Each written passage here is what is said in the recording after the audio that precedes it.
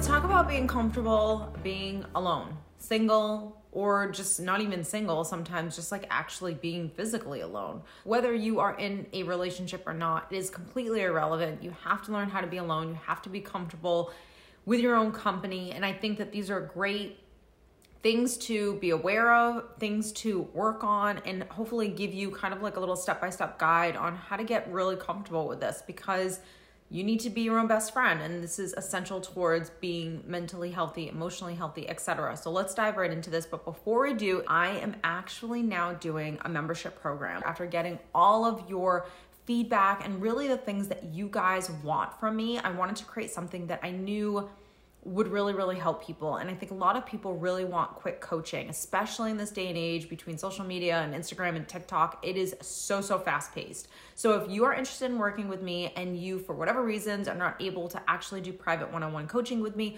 you can enroll in my membership program. This is basically where you're able to email me, text me, DM me throughout the day. And I think that this is really beneficial because a lot of us really just need that cheerleader in our back pocket that are rooting us on, that are helping us through our day-to-day lives. So let's get into one of the first things that I think really kind of hurts people in this fear of being alone. And a lot of people really struggle with it, whether you are in a relationship or not.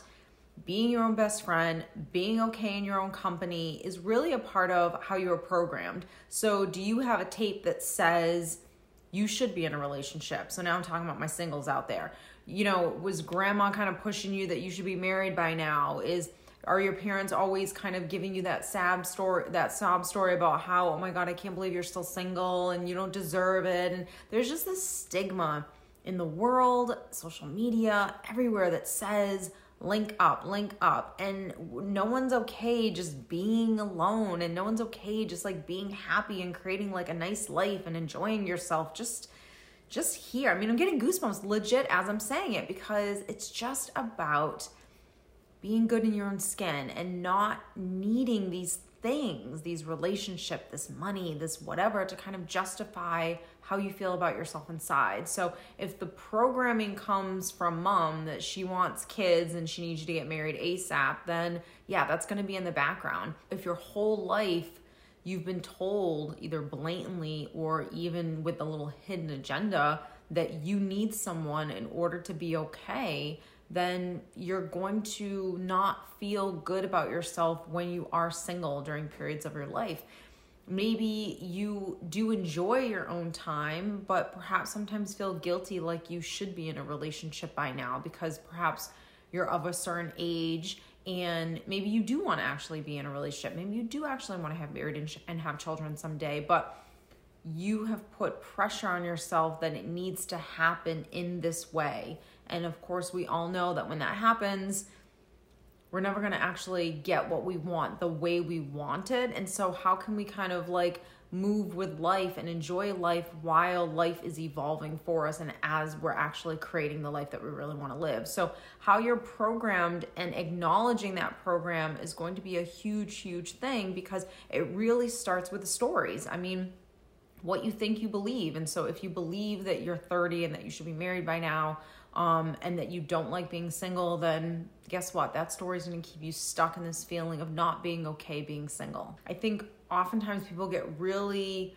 messed up in these fantasies that we put on other people and ourselves and life, that life is supposed to go like this like fantasy of this like magical wedding where I'm a princess and like I have this big ring, and like what my relationship status actually means, and then how I'm viewed to society, and like all that stuff is irrelevant, because you could be in a relationship right now and be in a horrible one. You could be married and be married to someone who's completely toxic and unhealthy. You could have those outside things that you're really searching for to validate yourself and still feel alone inside. So that's why it's so important to really be comfortable in your own skin, really work on yourself, because when you are in a good space, you will automatically attract someone who's at your level. If you're not, you're always going to attract the narcissist. You're always going to attract the toxic people. And those are relationships that no one wants to be in. And you might want to be in it the first year or two, but at some point you're going to wake up and say, I want more. And this person's not going to be capable of it, because they were always showing you that they were toxic. You just didn't actually want to see it and accept it and acknowledge it, right? So because of that, you stay stuck in relationships that aren't good for you because you feel the need to be in one because of this fantasy that we portray on ourselves that I need to be in a relationship in order to feel good about myself. I need a relationship. I need a baby. I need the wedding. I need the marriage. I need this. I need that in order for me to just enjoy life. And like life is really, really simple if you actually break down the fundamentals of what it really means to have a great life. You know, all the things that we think of when we say we want a good life, what does that actually mean? It's happiness, it's being in the moment, it's being grateful, it's enjoying ourselves. And you can do that stuff regardless of your relationship status, but it has to do with a couple of things. Let's get into more of this because I think that this is important.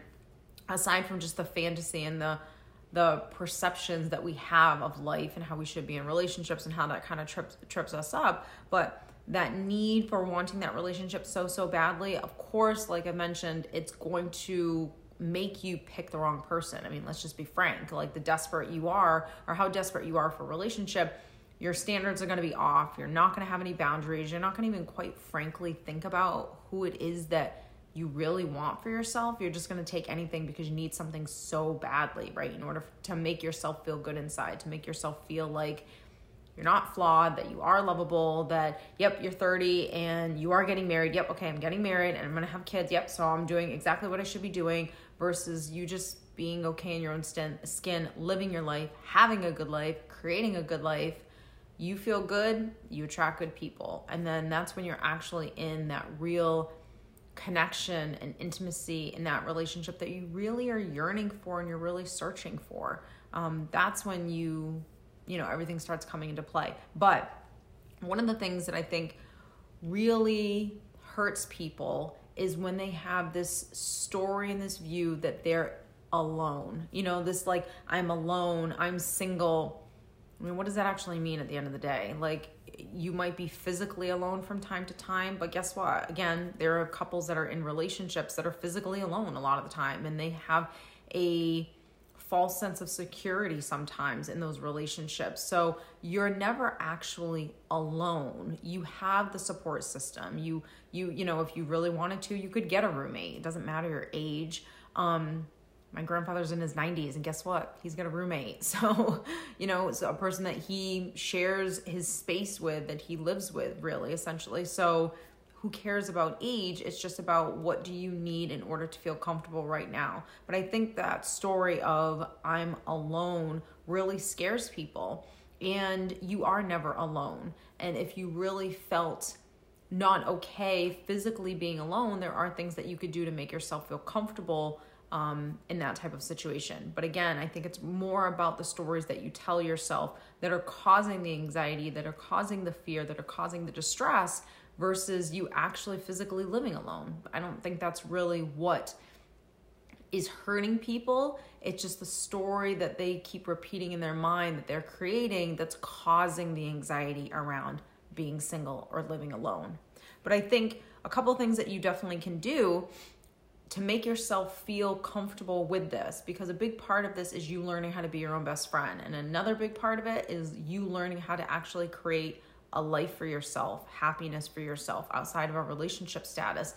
And when you learn how to do this, this takes you into your relationship so you can actually be a healthy partner and not be codependent on your partner.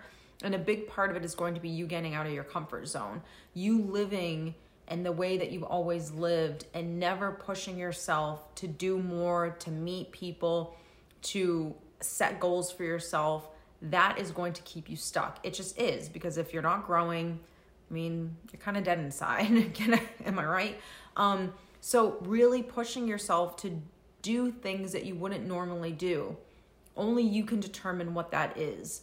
So if you sat right now and I said to you, what is something that you really want in your life right now that you don't have? Be honest. If you could just snap your fingers and you have everything aside of physical possessions or money or relationship status, most often what people are going to say is they need more things to do with their time. So meaning they just have too much time on their hands and they go to work and they live the same life over and over again. So life's kind of mundane and boring. In order to enjoy life, you have to have a variety of things that are going on. You have to have different interests. You have to have things that you're excited about. So what are you excited about? If there's nothing you're excited about, then that means that you're completely in your comfort zone of life and you haven't started pushing yourself out. Okay, what does that mean now? So that could mean, do you want to get physically fit? Do you want to take an exercise class? Have you ever wanted to learn how to knit? Do you want to take a sewing class? Do you like boxing? Do you want to go play poker with your friends a couple nights a week? So whatever it is that you would want to do, how do you start allowing yourself to do those things outside of someone inviting you to do them or someone else taking the initiative to create the life for you and just bringing you along on their life? You want to be a person that's a self-starter. You want to be a person that isn't afraid to ask a friend out for dinner on Tuesday night. And if they say no, I don't get offended by it, that I'll move on and I'll find something else. But you also want things that you're excited about. So a big part of real self-love, self-development is creating routines for yourself and creating flexibility in those routines and putting in some fun things that you can really plan ahead and be excited for. That could be projects, that could be trips, that could be starting a new business, that could be anything that kind of moves you a little bit in a different direction that you don't normally go in and day out. But also having the things that you do day in and day out that are healthier habits that you can kind of maneuver into your daily life that you know you should be doing. So if I said to you, what should you be doing right now? You would 100% know. You would either say something like, I should be eating a little bit better. I should be getting some physical exercise. I should be doing something to cut out some time just for me. So you should be doing more for yourself, but you don't. And since you're single, this is the perfect opportunity because whether you're a single parent, you don't have another partner here that's eating up any of your time. So whether the kids go to bed and you have like an hour to yourself, that's your time. Whether the kids go with their other parent a couple days, nights a week or whatever that looks like, you have your own time. And determining what you want to do on that time is going to either make you feel amazing and you're going to enjoy being single, or you're still going to really dread it. So I think that's a huge thing. I think physical exercise is a thing that everyone should be doing, whether it's going for a walk, whether it's, I don't care if it's 2 degrees outside, bundle up and go for a walk around the block. Like just getting some kind of sweat on, doing something outside in nature, it really kind of brings you back to center and it really helps you on a mental level. I think another huge thing is comparing yourself to other people. Why do we do this? I don't know. I don't know why, actually. I don't know why we feel the need to look at someone else's life and be jealous or envious of it. You can feel jealous where you would want to have something that they have. That's totally fine. But to be envious of any other person's life makes no sense, because if you really break down their life, they don't have everything. Everyone has something that they're struggling with or dealing with. And so to be envious of another person doesn't make any sense. To compare yourself to other people doesn't make any sense. But I think when you become aware that you're doing it and then you learn how to parent yourself through it, that's a game changer. Whereas before you weren't doing any of that stuff and you were just like going on autopilot and just constantly thinking that you're less than because your friend's getting married and you're not. Your friend's, her boyfriend's doing all this stuff for her for Valentine's Day and you don't have anyone.